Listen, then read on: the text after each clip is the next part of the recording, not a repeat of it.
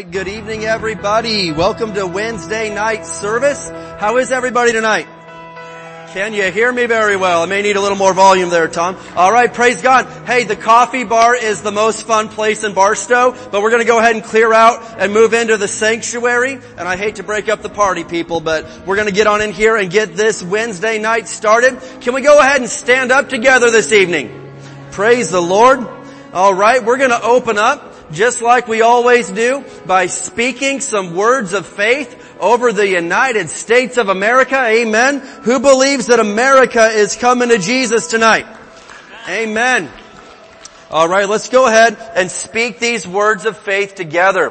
Father, we come to you in Jesus' name, and in unity we confess that Jesus Christ is Lord over the United States of America. We declare that righteousness, mercy, justice, and judgment from you shall prevail.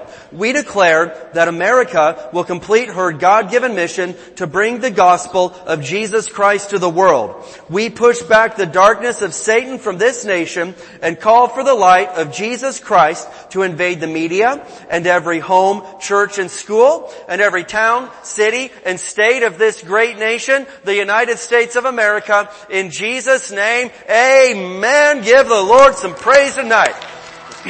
You may be seated. All right.